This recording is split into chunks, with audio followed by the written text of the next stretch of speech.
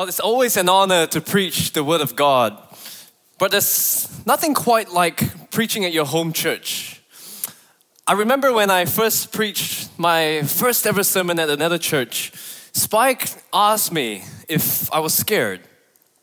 I told him, well, a little bit, but not really. Because I knew that if I did terribly, no one would remember me anyway. But when you preach at your home church, and you're usually on the worship team, there's nowhere for you to hide if you don't deliver. But seriously, in all seriousness, you guys have always been incredibly gracious and encouraging whenever I serve, so thank you so much. For those of you who are new to One Hope, my name is Boaz, and I'm delighted that you're here with us today. Because today we're going to look at a chapter that's really dear to my heart. We're going to look at 1 Corinthians chapter 12. But before we do, I want us to imagine something for a moment. Imagine if every body part on you had a mind of its own. Imagine if your eyes, your ears, your mouth, your hands, your feet, every body part decided for itself what it wanted to do. What do you think might happen? I can hear most of you thinking, wow, it would be chaos.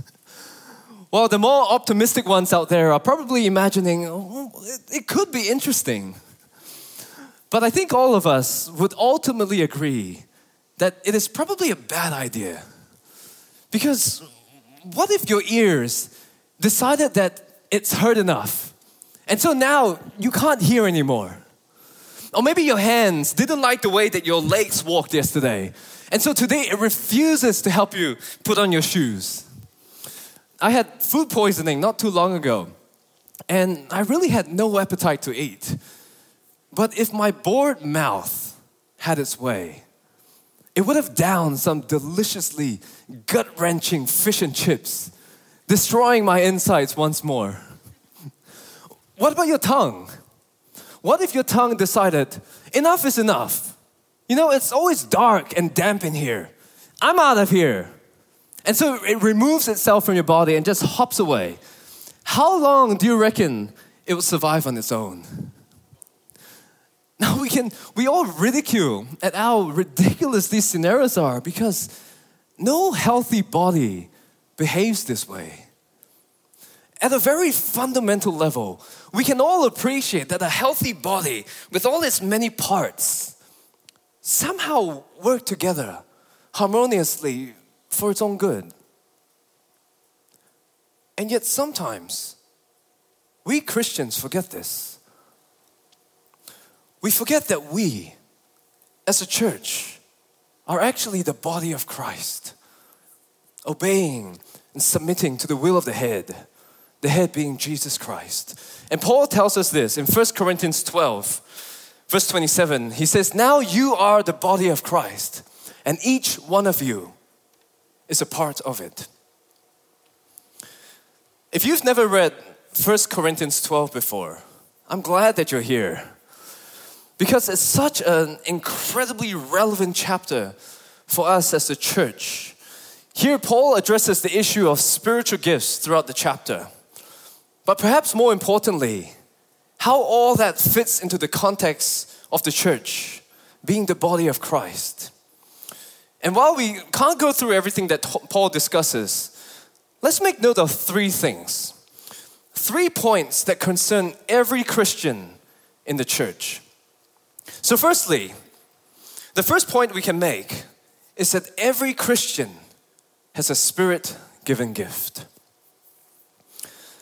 In verse 7 it reads, now to each one, or to each Christian, the manifestation of the Spirit, or the evidence of the Spirit, or the revealing of the Spirit, is given for the common good. Now simply put, the phrase manifestation of the Spirit are the spiritual gifts that He gives. The fact that you have spiritual gifts in your life reveals the presence of the Spirit within you because it is He who gives it to you. the gifts that he gives, reveal his presence. And we know that from verse 4. It says there are different kinds of gifts. But who gives these gifts? It is the same Spirit who distributes them. So we might read verse 7 as, now to each one, or to each Christian, spiritual gifts which reveal the presence of the Spirit in your life are given for the common good. To each Christian are spiritual gifts given. But you might ask, okay, great, fine. No, I understand that. All Christians have spiritual gifts. But what are these spiritual gifts? Well, for a start, if they are gifts that are given by the Spirit to Christians only, then there must be a difference between what is common human ability, like musical talent and leadership, and Spirit-empowered ability. And if I had to take it down to a distinction between the two, I would suggest that ultimately, all spiritual gifts point towards Jesus. So if your spiritual gift is to teach, then you teach with a sound understanding of the Bible that points the way to Jesus. If your gift is to serve, then you serve as Jesus did. If your gift is to lead others, then you lead people towards Christ. All spiritual gifts point the way to Jesus. And by the way, if you're wondering if there might be a list of spiritual gifts somewhere in the Bible, there are actually 4 places that Paul mentions them. 2 can be found here in this chapter, in 1 Corinthians chapter 12, verses 8 to 9, and then later on in 28 to 30. And then 2 more are found in Romans chapter 12, verses 6 to 8, and Ephesians 4:11. Take a photo, take a screenshot, write this down quickly if you want to read through each of these gifts later on, because we don't have time to go through every gift here today. However, we will talk briefly about what you might be able to do to identify your gift later on. But for now, just note that every Christian has a Spirit-given gift. And secondly, every Christian has a sovereignly issued gift. Earlier, we read in verse 27, it says, now you are the body of Christ, and each of you is a part of it. For some of you, up until today, you've never realized this. And now it makes so much more sense after all that you've seen and heard. But for the rest of you, I know, you've heard all this before. You know all this. But did you know that your gift, your heart, your passions were all intentionally placed in you and planned out by God? Did you know that your gift was carefully chosen by God and placed in your life? Think about it. Your desire to serve others, your heart to help the needy, your ability to discern right from wrong, your incredible sense of faith and trust in God, whatever your gift, the gift God has equipped you with was customized and labeled to be operated by you. Of all people, God chose you. And not only that, it's not an accident that you are part of this church, or if you're just visiting, a part of your church. It's not an accident, because it says so in Scripture. Have a look at verses 4 to 6. The NIV reads, there are different kinds of gifts. And in verse 5, there are different kinds of service. And again in verse 6, there are different kinds of working. What? What are you talking about, Boaz? Where does it say that it's not an accident that we're a part of this church? Well, hang on. Just follow me for a second. The word different kinds, it's great. It's a great translation. But unfortunately, it doesn't capture the fullness of the Greek word that Paul uses here. In other English versions of the Bible, they render it as there are varieties of gifts or diversities of gifts, which are, again, great. But it misses something larger here. Let me explain. While this Greek word isn't used anywhere else in the New Testament, the same root word as a verb or as an action word can be found in our story of the prodigal son. You know the story, right? A father has two sons, and the younger son asks the father for his share of the inheritance. And so in Luke 15, verse 12, it reads that the younger one said to the father, "Father, give me my share of the estate." So the father, and here's our word, divided his property between them. So we have a picture of something that is whole, or in this case, the father's property being divided up between them. In the Septuagint, the Greek translation of the Hebrew Bible, the same Greek verb can be found in Genesis 32, verse 7. And this time it's of Jacob. Jacob is reconciling with his brother Esau, who he had angered more than 20 years ago. And so it reads, "In great fear and distress, Jacob," and here's our word again, "divided the people who were with him into two groups." Here we have a large body of people that Jacob divides into two groups. It's more than just different kinds of people, but a division of a whole body of people.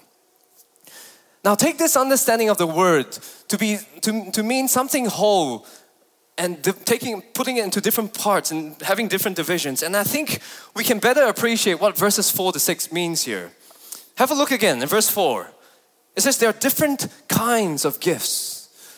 But if we understand the word to take something whole and dividing it up, we might better understand this verse as saying there is a division of gifts, or there's an allocation of gifts to different individuals. It's like this bicycle, for example. Thanks, Sally. I'm pretty sure most of us would have seen a bicycle before. But I think we can all appreciate that this bicycle has many parts to it, right? You've got the handle, you've got the frame, you've got the bell, you've got the seat, the pedals, the wheels, many different parts. And if you were the designer, planning and crafting this bicycle to do everything that you want it to do, you need every part here. Every part was carefully determined and selected to make up this bicycle. It's not a fluke or an accident that these parts are here. No, in fact, every part here was assembled onto this bicycle. There are no spare parts. There are no extra parts. But if you went to a bicycle workshop, however, you find a large collection of parts there. You have handles and frames and seats and bells and wheels, all sorts of parts. But not only that, you have different kinds of parts as well. You have handles that are longer, shorter handles, different size frames, larger frames, smaller frames, different size wheels, different kinds of parts, different sizes. Or in this case, in the NIV's rendering, different kinds of gifts. But to make up one bicycle, to make up one church, there's a division of parts that make up the whole. There's an allocation of gifts that make up the church. There are no spare parts. No one here is surplus to requirements. No healthy body has a third arm. No, every Christian, every gift here in this church was specifically and sovereignly selected to play a role. there's a heavy sovereign hand over the placement of each Christian here in this church. And Paul makes certain of that in verse 18. He says, but in fact, God has placed the parts of the body, every one of them, just as He wanted them to be. How amazing is that? Give it to our God to not leave things up to chance. No, your being here is not an accident. Your gift is hardly a coincidence. No, every Christian has a sovereignly issued gift. And thirdly, every Christian has an unworldly gift. What do I mean by unworldly? Earlier I said that all spiritual gifts point the way to Jesus, which is sometimes not hard to see. As preachers, we have the privilege to stand up front to preach the Word of God. As leaders, we lead people towards Christ. These gifts are unworldly in the sense that we don't use them for our own benefit, for our own gain. But in all honesty, it is so easy to be drawn into the illusion that being in a position of prominence equals being necessary.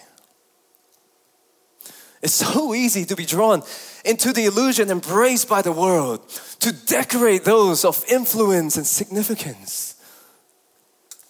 But did you know that there are parts of the body of Christ that are, in Paul's words, indispensable? In verse 21, Paul uses the eye and the head as a way of subtly rebuking those who see themselves as spiritually superior. And so it reads in verse 21, the eye cannot say to the hand, I don't need you. And the head cannot say to the feet, I don't need you. On the contrary, those parts of the body that seem to be weaker are indispensable. Seem to be weaker to whom, Paul? Seem to be weaker to the world. Weaker according to the standards of the world. But hold on to that thought for a moment. Verse 23. And again we read, the parts that we think are less honorable, we treat with special honor. And the parts that are unpresentable are treated with special modesty. What is Paul saying here? He's not saying that there are parts that are of less value. No, he's not urging us to make ourselves seem to be weaker or appear less presentable. He's not even trying to rank parts, with some being more superior than others. No. What Paul is doing here is flipping the value system of the world on its head. While the world places value and worth on individuals who can hold an audience, who are socially enviable, who yield power and influence and ability, the body of Christ places value on the parts that seem to be weaker or less presentable. Did you know that there's a doctor in our church who serves in our cleaning team? Now that is a wonderful way of using your life to point towards Jesus. Because while the world deems cleaning as something only the weak would do, these are the parts of the body that are indispensable. David Parsons once wrote that in March 1981, US President Reagan was shot and hospitalized for several weeks. And although Reagan was the nation's chief executive, his hospitalization had little impact on the nation's activity. Government continued on, people went about their lives. But on the other hand, suppose the garbage collectors, suppose if they went on strike, what would happen? Cities would not only be in a literal mess, But piles of decaying rubbish and trash would quickly become a health hazard. A 3-week nationwide strike would paralyze the country. So who would you say is indispensable? The president or the garbage collectors?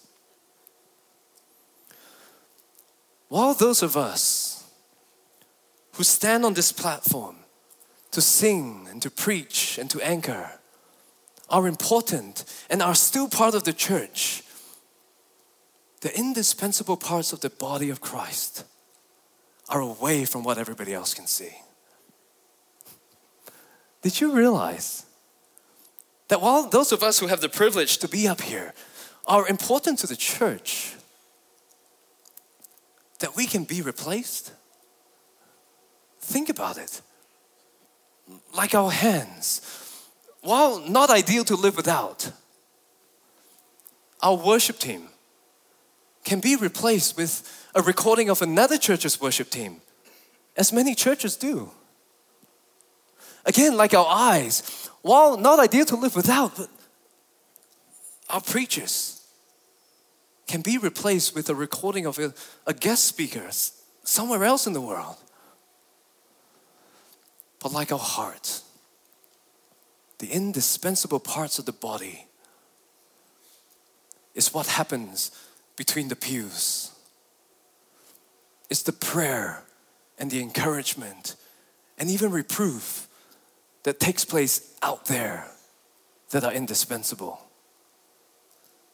They're the cleaning of the toilets, the vacuuming, the stacking of dirty cups and dishes. They're the things that happen behind the scenes during the week when you prepare a meal for someone in need, or when you write a word of encouragement for someone really down, or when you take the time to care for someone who's hurting and lonely. These are the parts of the church that are indispensable. The heart of the church is the selfless and unworldly love and care that we have for one another. That is indispensable. Because take them away, and we are a church no more. Take them away, and we are the body of Christ no longer. But ultimately, every Christian has an unworldly gift. As I was preparing this message, I knew that we would only be skimming the surface of what is a rich chapter about God's work in the body of Christ, the church. But I asked myself, if I had to boil it down to just one point of application, just one thing for us to take away, what might that be? If I had to choose something that is simple enough for us to remember, but practically irreplaceable in the life of the church, it would be these 3 words. It is to simply run your lane. Verse 17 reads, if the whole body were an eye, where would your sense of hearing be? If the whole body were an ear, where would the sense of smell be? But remember, God has placed these parts of the body, every one of them, just as He wanted them to be. If you are a Christian here today, God has given you a Spirit-given gift that is not random or unimportant, but sovereignly issued. You play a vital role somewhere in this church. Maybe you're a kids ministry helper, or someone who looks to encourage and help those in need, or someone with a passion for evangelism. Whatever your gift, God has equipped you with it and entrusted it into your hands. You don't need to do what Matt does. You don't need to do what Sally or Stu does. No, they'll do them. You do you. Because God has given you what He needs you to do. But maybe some of you are thinking, I can play the drums a little bit.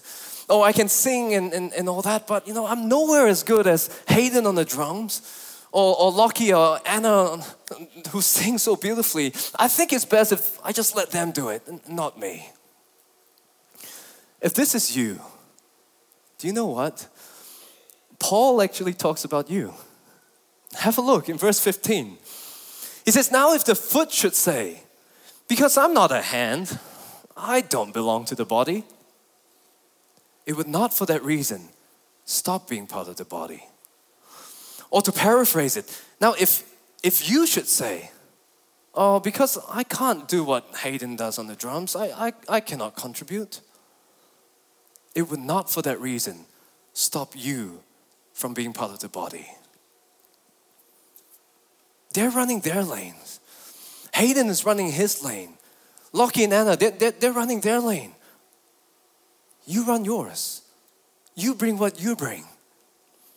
Because just like a body part that, like a hand, that is inactive and unwilling to move, unless you bring yourself to your lane, the whole body is worse off for it.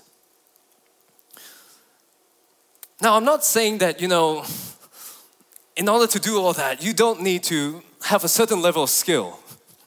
Right? You still need to know which end of the drumstick to hold, or to be able to hold a tune before you get mic'd up. But the point is that you bring yourself and run your race. Do your part, because the body needs you.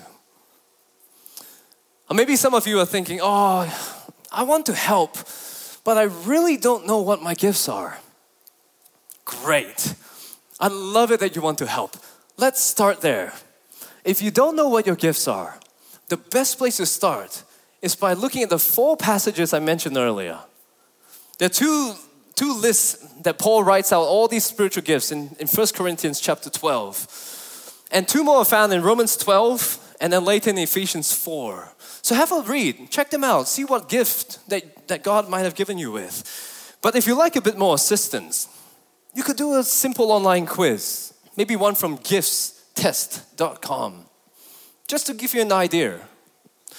But if you like to learn a little bit more, to sort of understand what the different types of gifts are all about, I would recommend a concise and easy to read book by New Testament scholar Thomas Schreiner, simply titled Spiritual Gifts. In it, he has a really neat chapter on defining spiritual gifts and what they are. So check that out, have a read. But can I suggest that when you have an idea of what your gift might be, can I suggest that you share that with someone who's close to you? Like maybe a spouse or a close friend, or perhaps a church leader, someone who knows you well, who can then confirm if you're on the right track, or maybe suggest an alternative. Just let them know. But then some of you might be thinking, I would like to use my gift, but I don't see anything on Sundays, or seemingly have the time or energy to do something that fits with the schedule I've got. Well, if you don't see any ministries that might be of interest to you, you'll be pleased to know that there's a whole lot more that happens behind the scenes. So if you'd like to know more, grab a Connect card. You can find it online or out in the foyer. Just grab a Connect card. Let the church know that you'd like to learn more about the various ministries that take place around the church. Because if you want to know what God has gifted you with, or how He's gifted you for the season that you're in, you're never going to find out by not doing anything about it. So ask and be open to where God might use you. Because as we serve together, doing our part, running our lanes, collectively we can do so much more to build God's church and to carry out Jesus' great commission to go and make disciples of all nations. But if I can speak for a moment, to those of us who haven't been to church in a while, to those of us who have only been tuning in online, or have been church hopping for some time, can I just say that it's hard for you to run your lane or be part of the body if you're not connected into the body of believers? It's hard for you to use your gifts to point others towards Christ if you're not here or committed to getting involved in any church. But not only that, it's hard for the church to build you up if you're home alone or not resolved to being challenged and urged to love and to forgive and to love and to cry and to just do life with people like Jesus did. Now, of course, I know that there are some who, for legitimate reasons, cannot be here. But if you know in your heart that in all honesty, you could be part of a local church, can I encourage you? Don't be drawn into the enemy's lie that you can do church on your own. You cannot love others when you're alone. You cannot use your gifts to bless and encourage others if you're in isolation. We need each other. Just like how iron sharpens iron, no iron can sharpen itself. So come and be part of the body of Christ. As we close, you might have this question. Why? Why should I do any of this? Why should I serve and use the gift that God has given me? What good is my contribution going to have on the whole? Well, take a look at this picture. Most of us, if not all of us, would have seen something like this before. It's a picture of a jigsaw puzzle. But if you look closely, there's something missing. It's missing a piece of the puzzle. And really, without that missing piece, the picture is not complete. It's not whole. It's less than what it should be.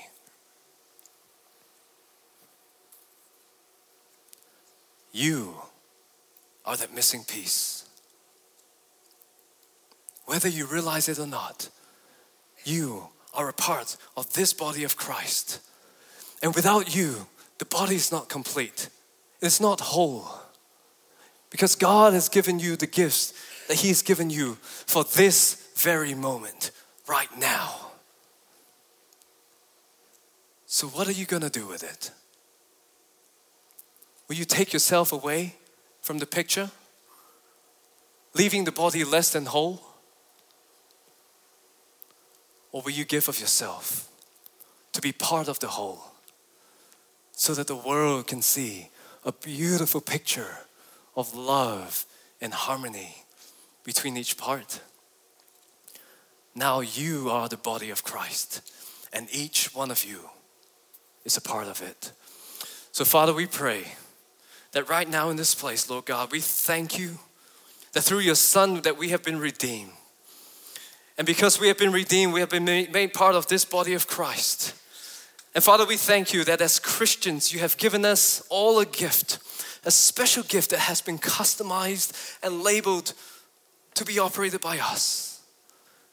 And so, Lord God, if we've been serving you for some time now, week in and week out, Lord God, I thank you for all these people.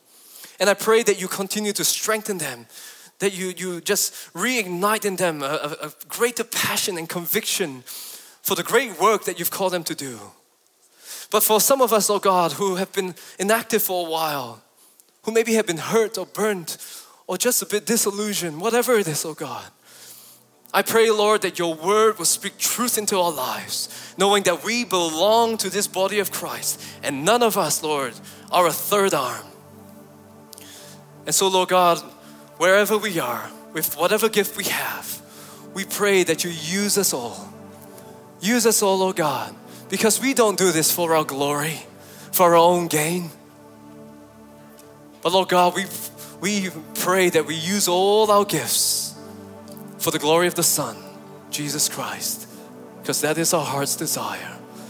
And Lord God, may the whole world know that right here in One Hope Baptist Church, there is a church and there is a body of Christ that is alive and healthy. Because we pray all this in Jesus' name. And everyone said, Amen.